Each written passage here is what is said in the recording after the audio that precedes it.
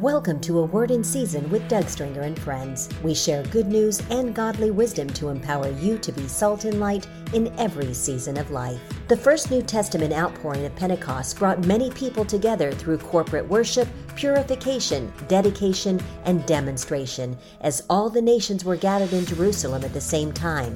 But now what? The Acts Church was set apart, sanctified, serving, and ascending church. And we need to be the same church today. Listen as Doug brings a powerful word of instruction and encouragement through this week's podcast.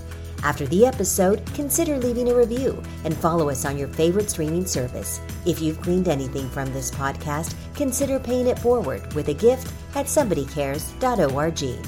Now let's join our host, Doug Stringer. Recently, many of us observed Pentecost weekend in the Jewish community, the Shavuot, the Feast of Weeks, and we also celebrated Memorial Day weekend. And we have already talked about the importance of the price that has been paid, in which we are the beneficiaries of liberties and freedoms.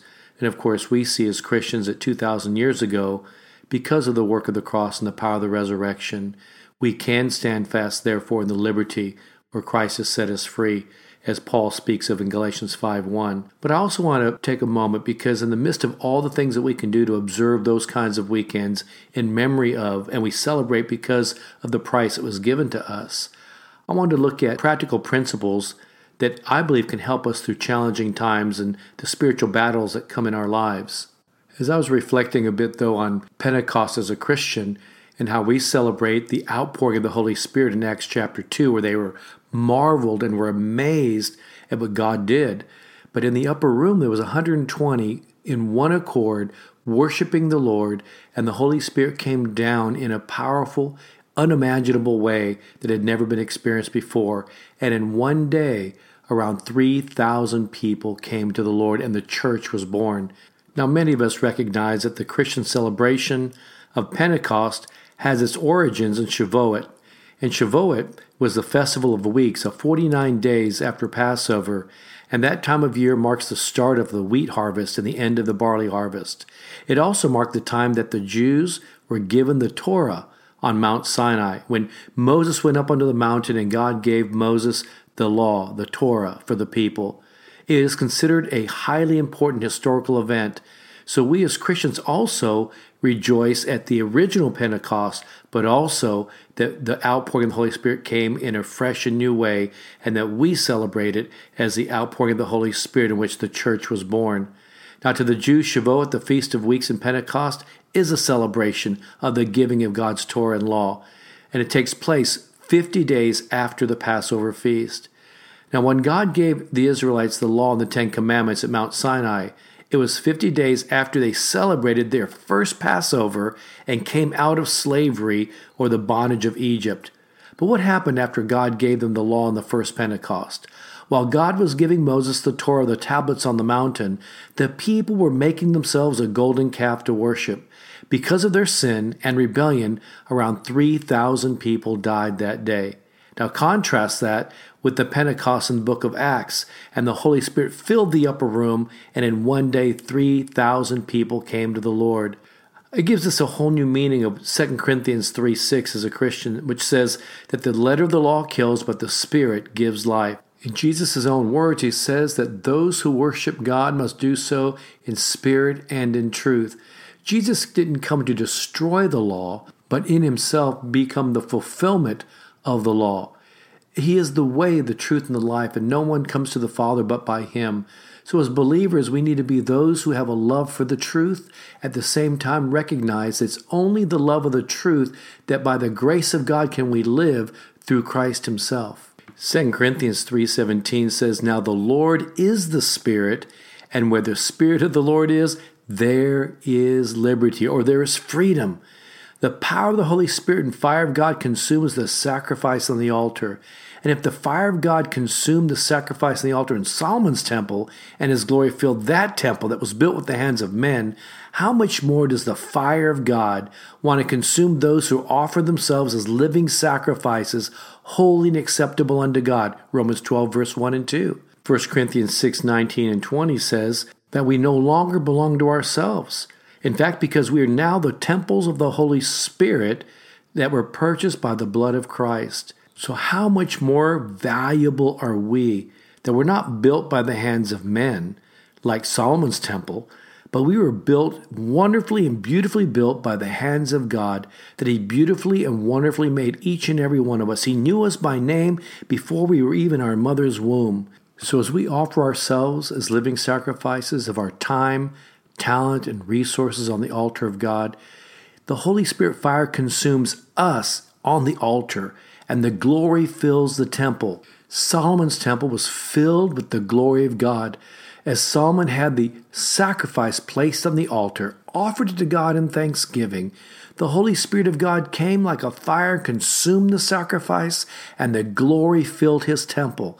How much more valuable are we, who God has beautifully and wonderfully made, that when we offer ourselves as living sacrifices, holy and acceptable of our time, talent, and resources, and that the fire of God consumed us, the sacrifice offered before the altar of God, and His glory filled the temple.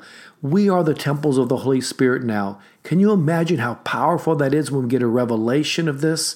That if God consumed the sacrifice in Solomon's temple and the glory of God filled that temple, how much more valuable and important are we, who God has handpicked, who beautifully and wonderfully made us, and who now has purchased us with His very own life, His very own blood, to be living temples or stewards of the temples of the Holy Spirit. That's a powerful, powerful place, the privilege of stewarding these temples that God has given us, and to represent Christ in all that we do, say, think, and to bring honor and glory to Him in all that we do, say, and think. So when we consider the very first Passover, or the deliverance from the world, the deliverance from Egypt, and 50 days later, the giving of the Torah on the mountain in Mount Sinai to Moses and to the people, and yet the people rebelled and raised up other gods before the Lord, rather than rejoicing and celebrating the God of their deliverance, the God of their salvation. And as a result, 3,000 people died. And yet we contrast that where we see 2,000 years ago in the outpouring of the Holy Spirit, Pentecost in Jerusalem, that as they were worshiping God in the upper room, 3,000 people, as a result of that outpouring on that Pentecost, were added to the church. God is a God of the living. God wants to give life and life more abundantly. Acts chapter 2, verse 33 through 41, again, talks about the importance when we repent and receive the Holy Spirit, we'll receive the promises of the Lord, and we will be saved from this perverse generation. And 3,000 were added in one day to the church. I bring that in contrast to where we are today, in the context of where we live today. We are living in a perverse generation, and we need to be a people of repentance and humility to walk before a holy God so we can receive the outpouring of God's presence and receive the Holy Spirit in a fresh and new way and receive the promises of God so that we can be saved from this present perverse generation, and we can see multitudes upon multitudes that are in the valley of decision added to the church. It is the time for the church to let our light so shine in such a way that others would see the living Christ in us, and that they too would find their hope, their liberty, their freedom, the grace of God to be delivered and to be healed and to be set free from this perverse generation. As I mentioned earlier, I know that we all go through challenging times and spiritual battles in our lives. And in fact, things are exacerbated right now with such tension and pressure all around us and around the world. So we are all confronted with these challenges every day. Let me just share with you just a few practical principles I apply, because I go through so many things as well, personally and corporately, and the stress of what I see. So what I do for me personally is, one, I try to praise Him through the circumstance, praising the Lord through it. Whatever the circumstance, whatever external challenges or even internal conflicts or blessings that I might be going through, I have to, in faith, praise the Lord in the midst of it. We see this in Scripture when the disciples are in prison. As they are praising the Lord, the prison doors open. Over and over again in Scripture, we see those who, in the midst of the most difficult of times, place their sacrifice on the altar. We today are living sacrifices. As we place ourselves on the altar of God with our time, talent, resources, and treasures, the Holy Spirit consumes our offering, and His glory fills our temple. When worship goes up, His presence comes down and manifests in ways that bring breakthroughs that we can't even create on our own or even fathom on our own. You've read Ephesians 3:20 many, many times. Now to Him who is able to do exceedingly abundantly above what I can ask or think or imagine according to the power that works in us. It is praising the Lord, and God is our master of breakthrough, our Baal Perazim. The second thing I do is I begin to pray. I pray in ways that I don't understand. Sometimes I don't even know what to pray, so I just go to my knees, that knee time before the Lord, and I just begin to just ponder before Him. I begin to think out loud to Him. I begin just to express my adoration and my love. So I begin to pray in the Spirit. And then I pray the Word. The Word of God never comes back void. The Word is powerful and sharper than a two-edged sword. As we meditate on the Word of God, it renews our minds and washes us. John chapter 1:1 says, "In the beginning was the Word, and the Word was with God, and the Word was God."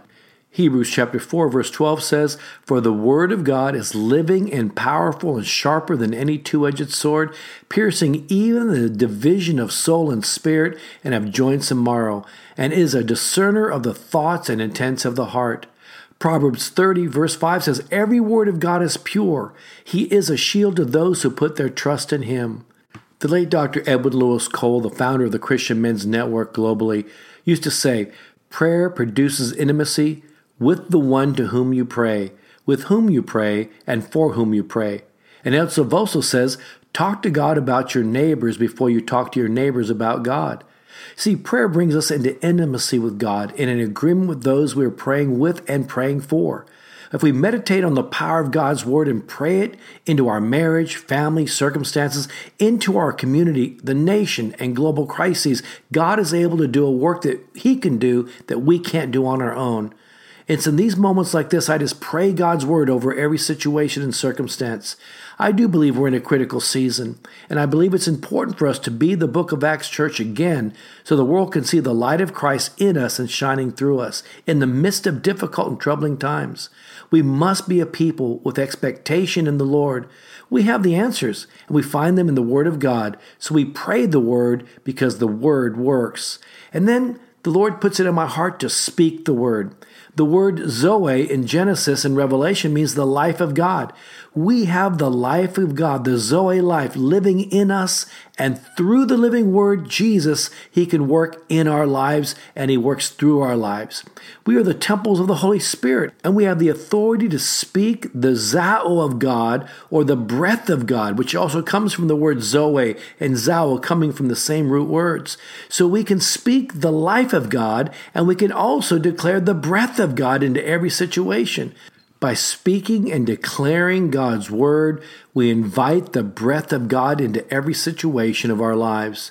Remember Hebrews 4:12, the Word of God is living and powerful, and we need the power of God's Word to pierce through every circumstance in our soul, our spirit, in our lives. Isaiah 55 verse 10 and 11 says, "For as the rain comes down and the snow from heaven, and do not return there, but water the earth and make it bring forth and bud, that it may give seed to the sower and bread to the eater. So shall my word be that goes forth from my mouth, says the Lord. It shall not return to me void, but it shall accomplish what I please, and it shall prosper in the thing for which I sent it." In fact, it says in Psalm 33, verse 4 through 6, "For the word of the Lord is right, and all His work is done in truth. He loves righteousness and justice. The earth is full of the goodness of the Lord. By the word of the Lord the heavens were made, and all the host of them by the breath of His mouth." There is something so powerful about speaking the word of God, speaking His Zoe life over our circumstances and our families. It does not return void, so we can have confidence in its effectiveness. It gives us hope and vision beyond our current circumstances or even the global shakings that are going on all around us. And finally, we need to spread the word. We must also be those who spread the word in and through the way that we live. How can we spread the word if we don't have a relationship with the living word? How can we know God's heart unless we know His word? God's word teaches us the way we should live and the way we should go. In fact, God says in Psalm 32:8, I will instruct you and teach you in the way you should go. I will guide you with my eye. We need the manifest presence of God like never before. We need the renewing of our minds. We need to call upon the name of the Lord to be filled afresh with the Holy Spirit. We need a renewed understanding of the work of the cross and the power of the resurrection. But it starts with us returning to the fundamentals, getting back into God's Word, the Word of God, with a posture of humility. Let it change us, then going out to be a tangible expression of the living Word through us to all those around us. You see, the Word does work. The Word works. It does not come back void. It is our word in season. It is the Word of life. Let us meditate on the Word to cleanse our minds and pray the Word, which is powerful. Let us speak the Word over our lives and spread the Word to be a tangible expression of God's love. With so much divisiveness and instability in our world, we need the Holy Scriptures, the plumb line of God's truth, to give us guidance, direction, and the answers we also desperately need. We hope you enjoyed this episode of A Word in Season with Doug Stringer and Friends, and ask you to prayerfully consider supporting the ministry at somebodycares.org or by texting your donation amount to 805-422-7348. Please join us again for A Word in Season with Doug Stringer and Friends.